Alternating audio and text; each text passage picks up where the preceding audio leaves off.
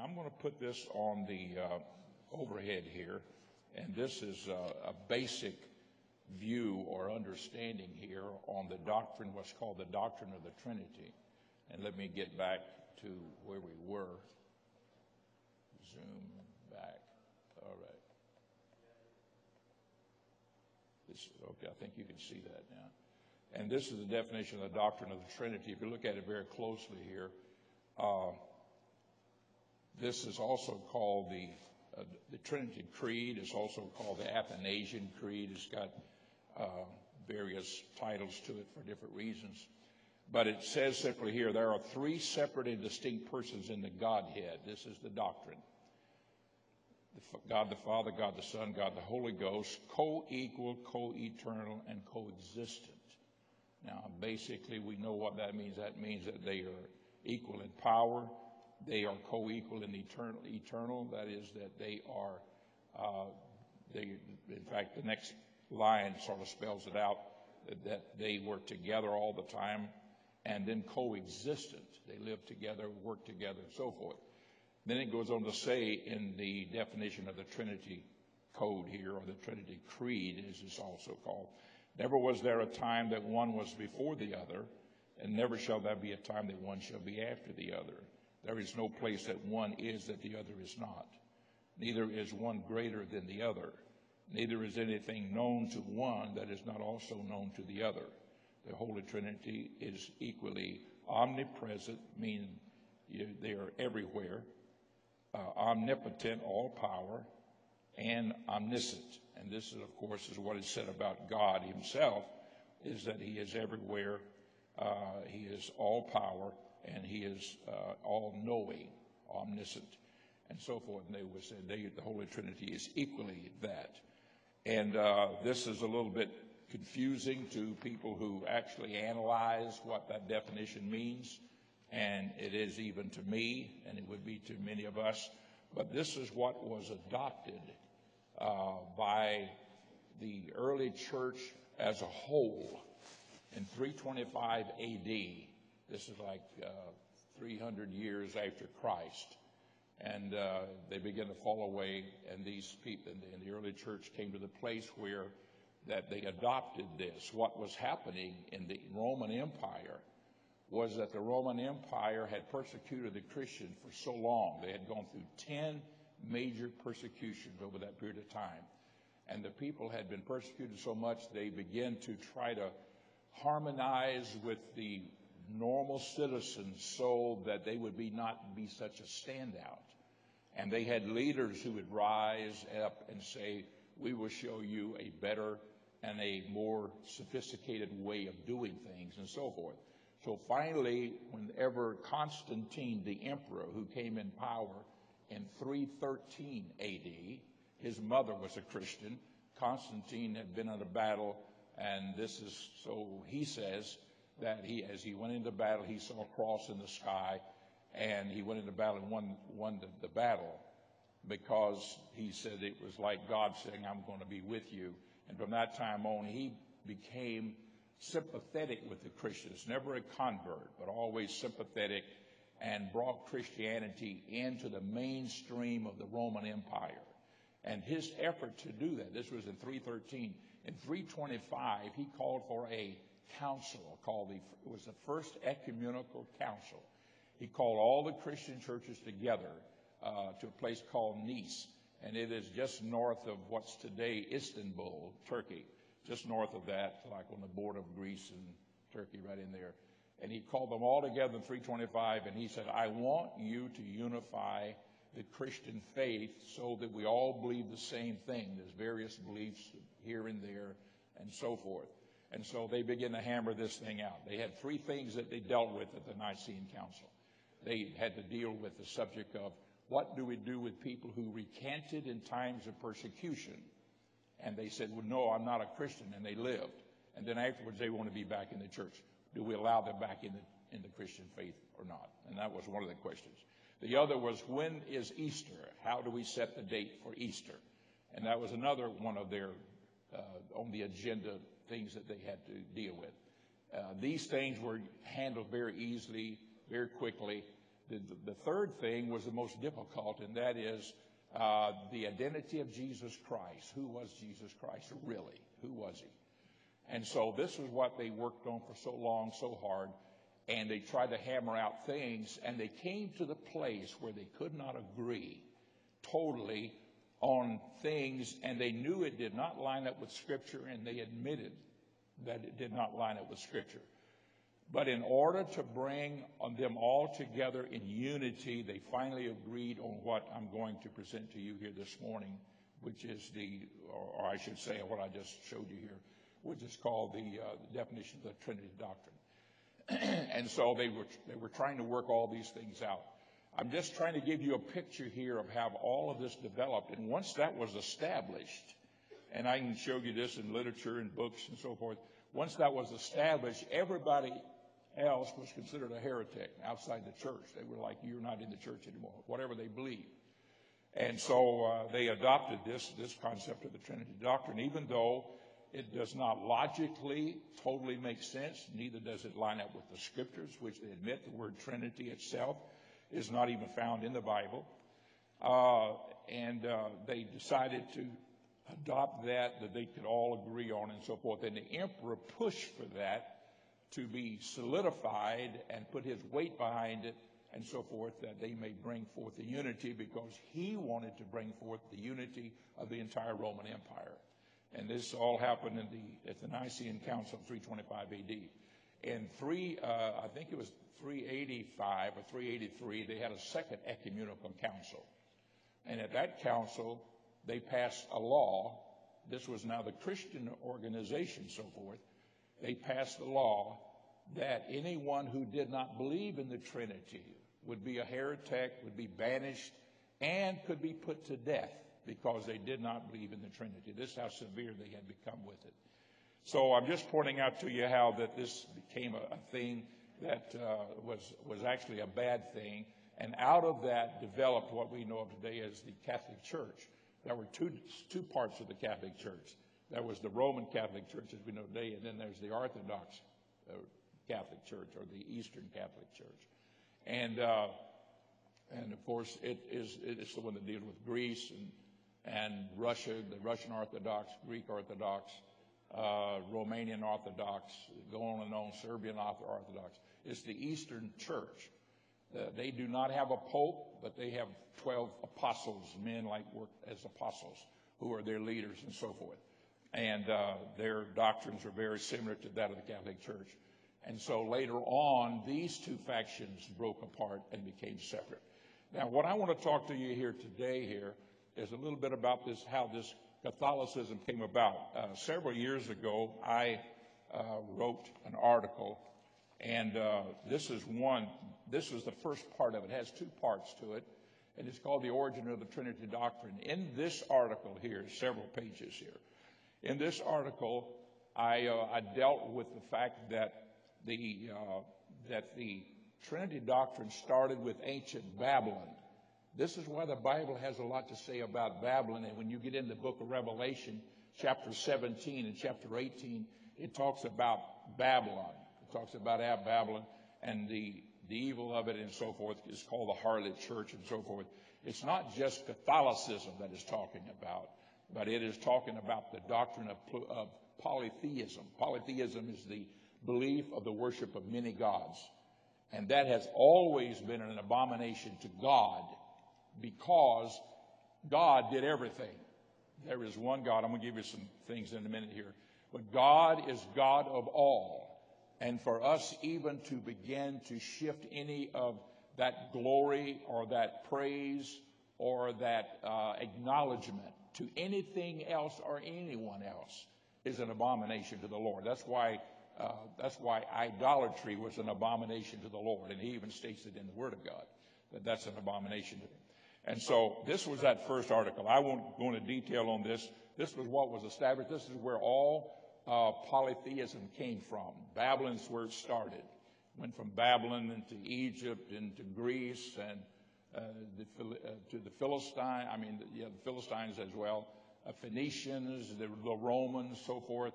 And they had a multiple line of gods. You know yourself that our planetary system is named after the Roman god system. Jupiter, being the chief god.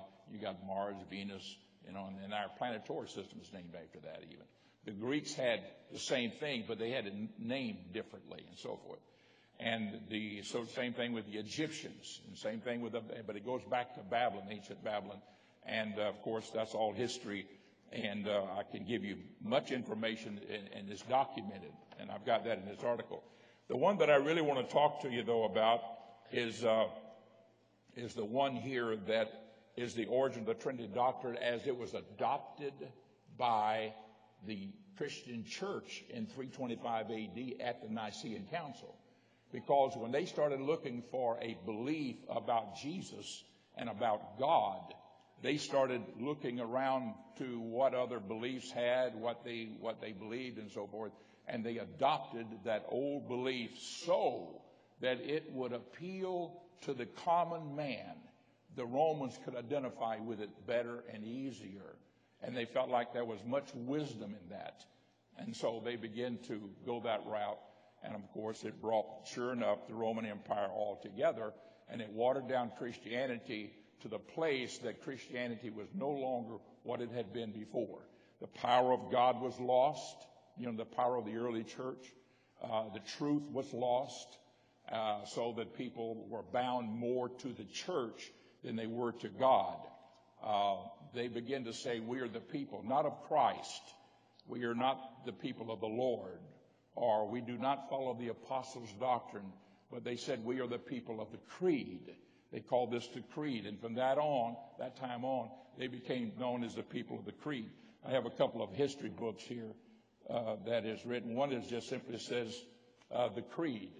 This is a book, and it's mainly the Greek Orthodox Church, the creed, and it's all about the Trinity doctrine. And this is what their whole system is based upon, is what was developed in 325 A.D. at that Nicene Council, and it was called the creed.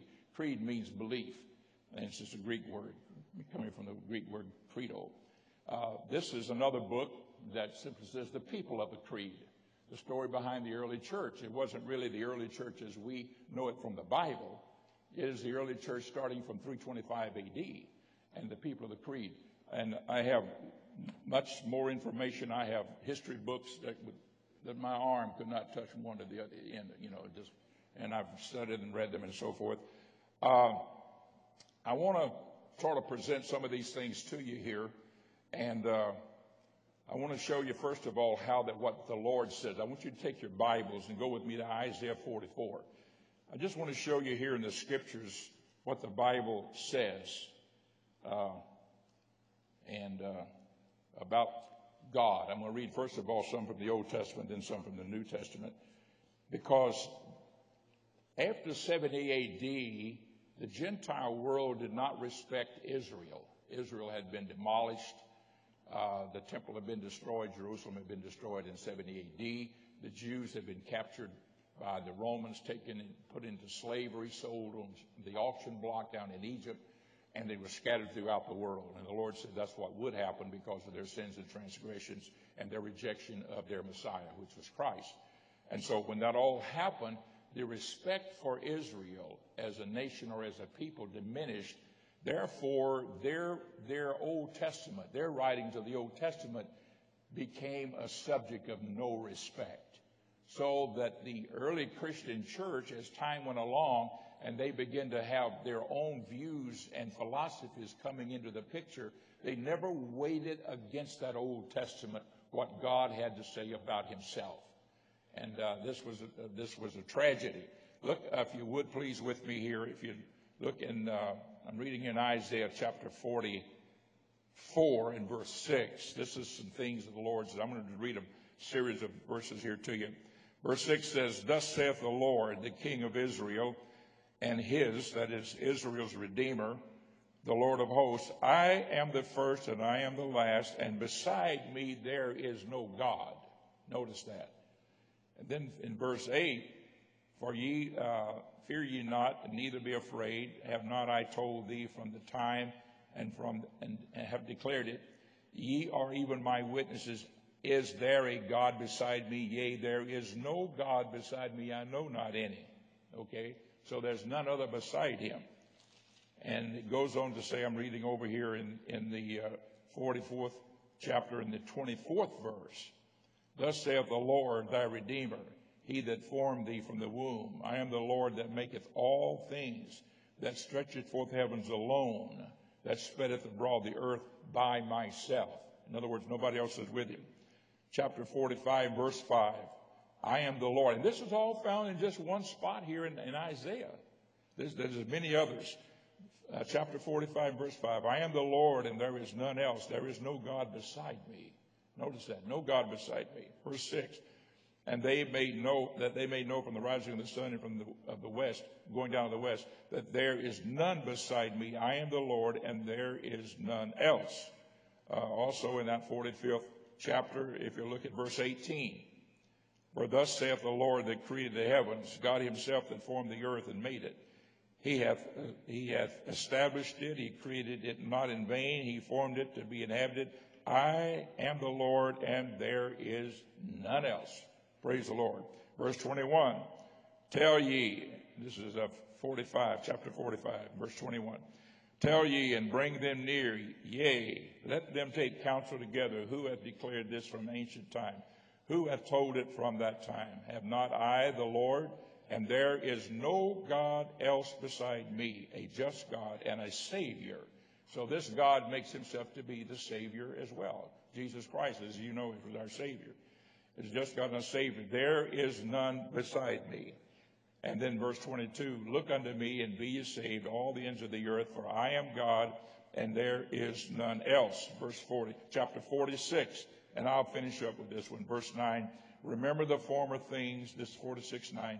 Remember the former things of old, for I am God and there is none else. I am God and there is none like me. Praise the Lord. I just read a section of scriptures here where the Lord states emphatically, there's only me, there's nobody else around and so forth. And yet the Trinity doctrine came along and said, oh, yes, there are three. And it came about. I'm going to read some of this out of part 2. Now, this is the second part of the article I just showed you, was the origin of the Trinity doctrine back in ancient Babylon.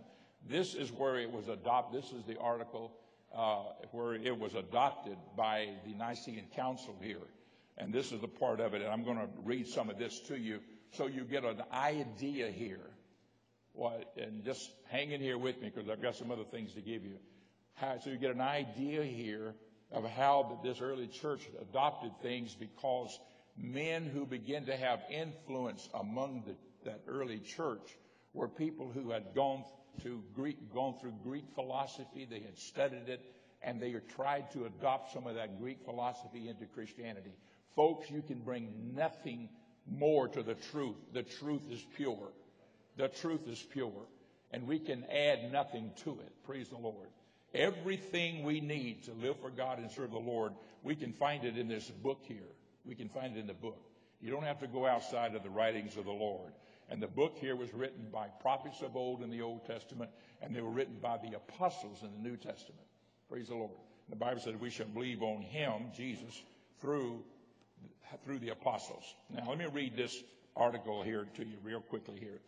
We shall now see how this Trinity concept of God, referring to this first article here about how the Trinity was developed in the beginning.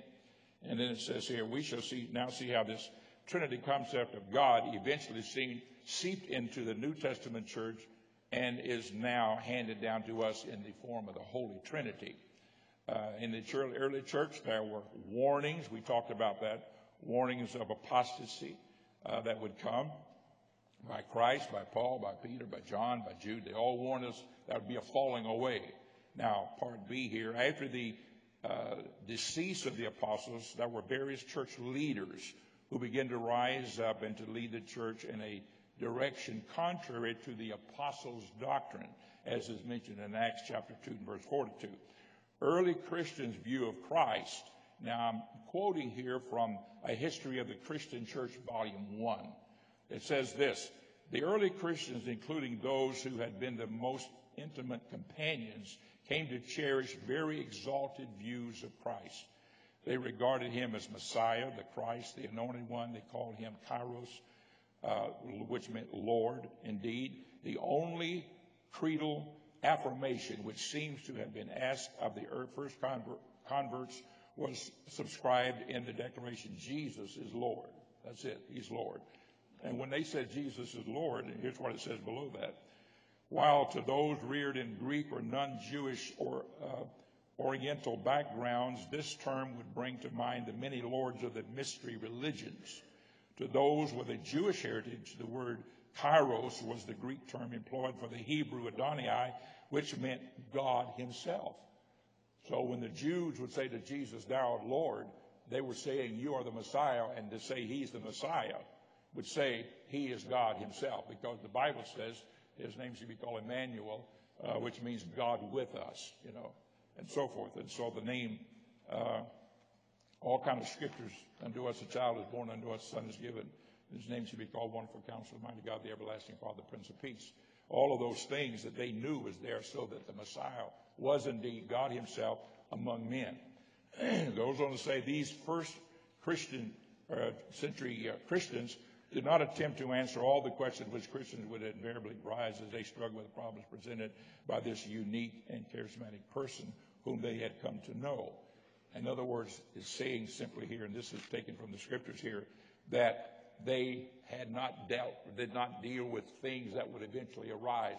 Can I just say this? The way we deal with things that arise and so forth against Christ and against truth is say we stay with the truth. I was in a bank one time years ago, and a woman said, "You want to see a counterfeit $20 bill?" Excuse me. One of the women that worked in the bank. I said, "Yes." And so she showed it to me, and I said, if I were to have this bill, I said, I'd just figure it's a regular $20 bill. And she says, I know, but she said, this actually is a counterfeit. I said, how do you know it's a counterfeit? And she says, the way we know, and she was the one in that bank who always determined whether a bill was counterfeit or true. Anything that was in question, it was brought to her.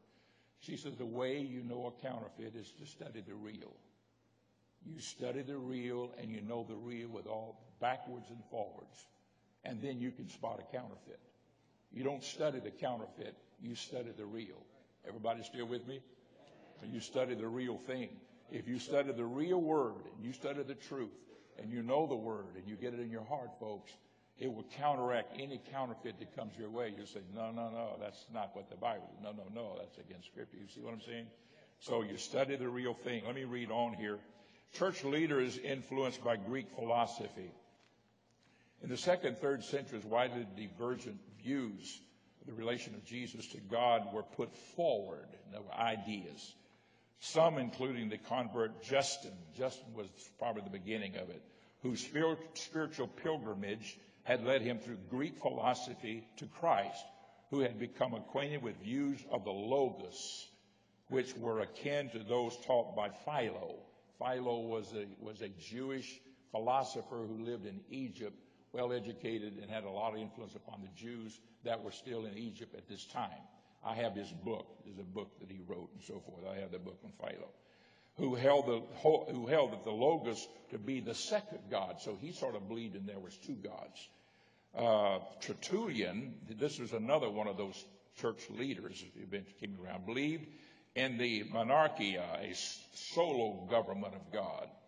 As to the monarchians, so to him, God is one. In other words, this is how he believed in connection with God. Tertullian employed the Latin word substantia. In other words, whenever he was a Roman, so he used Latin language, and he was a lawyer, and he pulled out some fancy words that were among the Latins that were not among the Greeks and some of the others. And so consequently, he used the word substantia. And substantia, we know from which the word substance comes from, is also the word that he began to use, taken from Roman legal terminology and meaning a man's status in a community. He declared that in his substantia, that is God's substantia, or substance, God is one, Father, Son, and Holy Spirit, so that they are all part of the same substance, So Tertullian said there are three personae or parties that have their place in the economy or the administration activity of God. They are seen in the government through which monarchy of the rule of one God operates. Here is a unity of substantia, but a unity distributed to a trinity, a unity of substance, but a trinity in form and in aspect. There as in his use of substantia and persona, Tertullian contributed to later creeds through which the Catholic Church would express their faith in this creed. And so it goes on to say, it talks about one named Clement, and said he had been a native to Athens. It seems certain that he was born a pagan and that he was reared in the atmosphere of Hellenistic culture. Hellenistic is Greek culture, and thought, process of an eager and inquiring mind. Clement appears to have conformed gladly to the electric temper of the Grecian Roman world of his day. He dipped into the various philosophical schools with which he came into contact and read extensively in some of them, notably in Platoism. Plato was one of the philosophers of Greece, and goes on to talk about these. Origen was another one. Origen was born in Christian Paris, probably not from in the year of 185. He was introduced by his father in the scriptures to Greek learning. After his father's death, Origen continued his study of Greek literature and in part earned his living by teaching it. He lived with extreme asceticism, curtailing his hours of sleep, giving himself exclusive to the catechismal school and to the continued study of the scriptures of Greek philosophy, including Neo-Platoism. A superb teacher, he had a profound influence upon his students from them and through the writings of it. He goes on to talk about this. I'm not going to read everything here, but he goes on to talk about how that he began to influence them, and they came up with a little bit different form. So they had different forms about how that God was connected. I mean, Jesus was connected with God, but he was not altogether just the only God. And finally, he goes on, and I say here, in general, this was the beginning of the falling away period mentioned by Paul that was to come. And then I talk about the Nicene Council here, and I'm not going to read all this to you, but it was he called it together. The purpose of the council I've already explained to you and talked to you about it. And it goes on to say here the different things that were done, and I'm quoting here from different books and articles and things that have, not articles, but books, of history books that I've read and everything. And when they finally got down to the end of it, and everybody was squabbling, everybody was saying, this is what I believe, this is what I believe, this is what I believe. They were trying to come together in some kind of form of a unity, because they believed, some of them, in Trinity in different ways, a triune God system in certain ways. And the triune God thing, folks, goes back into ancient times and is found in every religion in the world. You can find it, and that's in that first article that I showed you here. But it's found there. It's in Zoroastrianism, it's in Shintoism, it's in Buddhism. You know, all of those old religions in the Far East, there's a Trinity or triune God system. They have names for them and so forth, and they're all there. What I'm trying to say that it was nothing new under the sun. So when they came to the place of the Nicene Council, they started trying to draw some kind of belief that they could all come together, and they finally came to the agreement that what they were going to agree on was not scriptural, but it brought unity to the group. And that's what they finally, and when the emperor saw that, the emperor said, then let's go that way. Let's go for it. Because I want this to be a unified thing. He was more interested in unity than he was in truth. And so in the midst of all that, it was lost. There was one of the beliefs, let me just throw this out for what it's worth. One of the beliefs that they really contend with was a belief called Arianism. A fellow by the name of Arius believed this. And he believed there was two. He believed there was God, and then God had created a second God that was not co-eternal with him. And he had created him. That was Jesus Christ. And so he said that he created a second God, and the second God was the first one, and then with that God, he created all things and so forth, trying to tie it in with some other scriptures and so forth. This is why in the Trinity doctrine, they say co-equal, co-eternal, coexistent. There was our time that one was before the other. That was refuting Arianism. And they actually, it was a doctrine that sort of fell by the wayside. They condemned it and so forth. The Jehovah Witnesses picked up that doctrine. That's what they believe. If there's anybody here that has been, or you are even today, forgive me if I refer to them, because I don't usually speak about different religions and denominations in the pulpit. You know that. But Jehovah Witnesses adopted that. So they believe in one God. They do not believe in the Trinity. They believe in one God, and they believe that Jesus Christ was a little God, or he was a brother to Michael the Archangel, or some of them believe he was Michael the Archangel. I think it was. They believe he's Michael the Archangel, and that Satan was like a brother, and then Satan was, cast out, and so forth. Weird stuff, but nevertheless, they believe that Jesus, that's why they say we're not Jesus' witnesses, we are Jehovah's Witnesses. I was up in Washington, D.C. here a few years ago, and standing out, and it was at Christmas time, and hardly nobody was around, and just a few people out, and a guy was out in front of the White House with the fence and all, and he was passing out tracts, and there was a Jehovah's Witness guy. And so he said, hey, how are you doing? I said, and I started talking to him. He said, I'm Jehovah's Witness. I said, yeah, I picked up on that. I said, I'm a Jesus witness. I'm a Jesus witness. You're a Jehovah's Witness. I'm a Jesus witness. Jesus said, go ye all the world and preach the gospel, You shall be witnesses of me in Judea, Samaria, in Jerusalem, Judea, Samaria, and to the uttermost part of the world. That's what we are. We are Jesus' witnesses. We're witnesses of Jesus Christ. They say we're not witnesses of Jesus Christ. We're witnesses of somebody greater than Jesus Christ. There is nobody greater than Jesus Christ, because God was in Christ, reconciling the world unto himself. Praise the Lord. And anyhow, I just want to throw that out. That was Arianism. And as a whole, they rejected that doctrine, but the Jehovah's Witness as a religion did finally eventually pick up on it, and they use it themselves, and that's what they believe.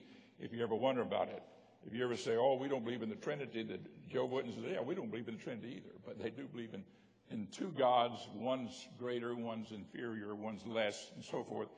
And I won't go any further than that. Let me just take a moment here.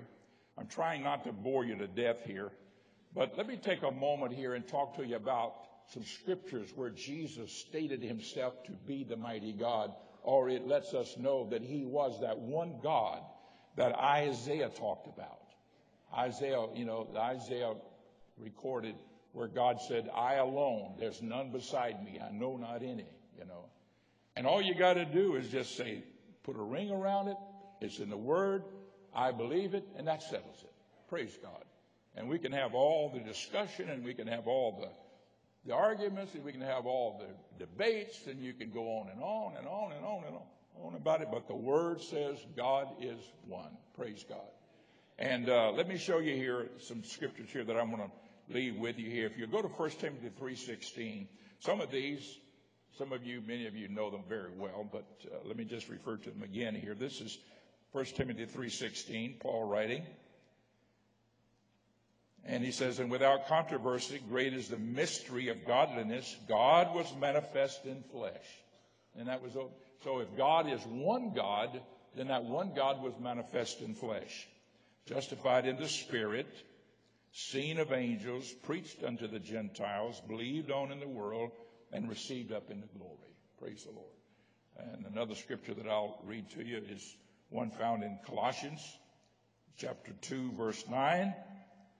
For in him, in Jesus Christ, dwelleth all the fullness of the Godhead bodily. Think about it. In him dwelleth all the fullness of the Godhead bodily. And it was just this very simple verse. 2 Corinthians chapter 5, verse 19. To wit, that God was in Christ reconciling the world unto himself, not imputing their trespasses unto them, and hath committed unto us the word of reconciliation. And God was in Christ reconciling the world unto himself. Reconciling is bringing them back into his favor and bringing them back into his fold and so forth.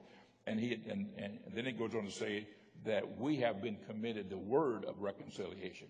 Folks, the words that we have and the message we have to the world is that will bring them back in favor with God and get them ready for heaven. Praise the Lord. We have the greatest job on the face of the earth, the church does. Amen. Love it with all your heart. All you folks that have, you have jobs in the church and you work and you have different ministries that you do, God bless you for that. And God will honor you for that because you're helping other people to be reconciled to Christ. And to be reconciled to Christ is to have all those sins washed away, is to have their lives back on course with God. And one day we'll hear the trumpet sound and we'll rise to meet him in the air. Praise the Lord. Everybody say praise the Lord. Let me move on here very quickly here. This is John 14. St. John 14. This is Jesus speaking. Verse 6. Jesus saith unto him, I am the way, the truth, and the life. And no man cometh unto the Father but by me. And he's been talking about the Father. No man cometh unto the Father but by me. If ye had known me, ye should have known my Father also. And from henceforth ye know him and have seen him. Seen him, the Father. Now Jesus talked about the Father. Somebody said Jesus talked about the Father because the Father was a different person. No, he talked about the Son of Man, in the third person. That didn't mean he was another person. You know, third person meaning in the sense that he talked about it as them and not about himself. You know what I'm saying? What, first person, second, third person. English, you know. So Jesus would talk about God in the third person, the Father in the third person. But he talked about the Son in the third person. He said, the Son of Man hath no place to lay his head. Who's he talking about? He's talking about himself. The Son of Man hath no place to lay his head. Foxes have holes, birds have nests, but the Son of Man hath no place to lay his head. He talked about himself as the man Christ Jesus. This is why often he would talk about the Son of Man as the flesh. The Son of God, praise the Lord, was God in the flesh, praise the Lord, and it was begotten of God, because God overshadowed Mary. Mary conceived of the Holy Ghost, which is God. That's the Spirit of God. God is a spirit. Oh, God overshadowed Mary. She conceived of the Holy Ghost. And Jesus came forth. And when Jesus came forth, he was the Son of Man because he was the Son of Mary. He was also the Son of God in that he was conceived of the Holy Ghost, or conceived of God. He was also God because God was in Christ, reconciling the world unto himself. God could not die on Calvary, but the price of forgiveness of sins was that of the shedding of blood. So he said to David, a body thou hast prepared for me, that it would come forth from Mary. And so when Mary then gave forth a body, and God inhabited the body of Jesus Christ, so that Jesus Christ was both God and man. As man he suffered, as man he hungered, as man he thirsted. As man he was tempted in all manner like as we, yet without sin. But as God Almighty, he healed the sick. He opened the blinded eyes. He did the work that he did. Praise the Lord. So you're not talking about one God that has three different heads or three different people or persona or three different individuals involved in it. You have Jesus Christ who is it all. Praise the Lord. All in Christ. So I'm just reading this verse of Scripture here to you. Look at this 6th verse again. Jesus said unto them, this is John 14:6. I am the way, the truth, and the life. No man cometh unto the Father but by me. Can I just say one thing? It's not Mohammedanism. It's not Buddhism. It's no other way, folks, only through Jesus Christ. You got your Bible, put a line under that. No man cometh unto the Father but by me. You got to come by the way of Jesus Christ. Praise the Lord. In verse 7, if you had known me, you should have known my Father also. And from henceforth you know him and have seen him. And Philip, verse 8, saith unto him, Lord, show us the Father, and it sufficeth or satisfies us. Look what Jesus said in verse 9. Jesus saith unto him, have I been so long time with you, and yet hast thou not known me, Philip? He that has seen me has seen the Father. Look at that. No, but because this is all that you'll ever see of the Father. God is the Spirit. Okay, if you've seen me, you've seen the Father. And how sayest thou then, show us the Father? Then he goes on to say in verse 10, believest thou not that I am in the Father, and the Father in me? The words that I speak unto you, I speak not of myself, but the Father that dwelleth in me, he doeth the works. Praise the Lord. Believe me that I am in the Father and the Father in me, or else believe me for the very work's sake. And while we're talking about it, what does it mean? The Father's in me, okay, God, the Spirit is in Christ. The fullness of Godhead dwelt bodily in Christ, the Bible says. And so, if that's the case, then how is it that Jesus is in God? Well, suppose we had one light in this building, one bulb up here, and it was dark, and we turned that one light on, that one bulb, and that light from that bulb filled this whole place, all that we could see. It was light in here. All right? The light's in the bulb, but also because the room is full of light, the bulb is in the light. You understand what I'm saying? Jesus said, I'm in the Spirit is in me. Because just as the Spirit is in him, so also was the Spirit everywhere. It went out from him. Do we grasp that? Do we understand that? You know, understanding that Jesus Christ was God Almighty is a very important thing. This is what Jesus said to, and I think it was Peter who responded to it, Matthew chapter 16, whom do men say that I am? Then he said, whom do ye say that I am? And Peter said, thou art the Christ, the Son of the living God. And when he said, thou art the Christ, the Son of the living God, he was saying, you are God Almighty manifest in flesh. And Jesus said, flesh and blood hath not revealed this unto thee, but my Father which is in heaven. Now, I tell you that because I want you to know that it also comes, and many times, and I know some of our people even believe this is the only way it comes, by revelation, that God has to show you that all of God was in Christ reconciling the world unto himself. That scripture in Isaiah 9:6, unto us a child is born, unto us a son is given, and the government shall be upon his shoulders, and his name shall be called Wonderful, Counselor, the Mighty God. We're talking about the son, the born, and the child is born, the son given. His name shall be called the Mighty God, the Everlasting Father. It's all right there in Isaiah 9:6. Well, did Isaiah make a mistake? Did he mess up there? I mean, did somebody misinterpret that? What happened? Yeah, that's all right. And he also says his name should be called Emmanuel, meaning God with us.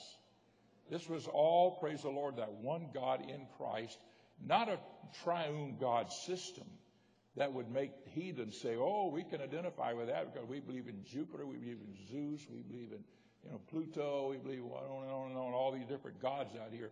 No. Jesus Christ was the mighty God, and in him is everything, praise God. And Jesus went on here to say that if you've got the Father, you've got it all, praise the Lord. I'm going to read these other two verses very quickly here. If I were to turn back in John to chapter 12 and verse 45, it says, Jesus said here, and he that seeth me seeth him that sent me. Jesus saith that. If I back up to the 10th chapter of that same spot, that same book, John chapter 10 and verse 37, 38. If I do not the works of my Father, believe me not. Verse 38. But if I do the works of his Father, he says, though ye believe me not, believe the works, that ye may know that and believe that the Father is in me and I in him. Praise the Lord. And there are other verses of Scripture, and lets us know that the Lord, praise the Lord, is the mighty God, the everlasting Father, the Prince of Peace. Folks, isn't truth a wonderful thing? Praise the Lord. And when you know it, and when God has given that understanding to you, it's not that we are arrogant and high-minded and said, oh, we know more than those people back then and so forth. It's just that Greek philosophies that they've encountered and studies of Plato and all of that stuff blinded them. It blinded them to the simple truth. The Bible talks about the simplicity of the gospel. Praise the Lord. It's so simple, and God will let us know what is truth if we love him and we want to walk with him and serve him. Praise God. Let's stand together. Let's worship God, and let's just thank him here today for his love, his goodness, and his mercy to us all. Would you raise your hand and worship God? Lord, we love you. We thank you, Jesus. Bless this audience this morning. Bless our morning service. Bless the word of God to our hearts and lives. God, we ask you to touch it with a touch from heaven. We praise you and magnify you. In Jesus' name we pray. Amen.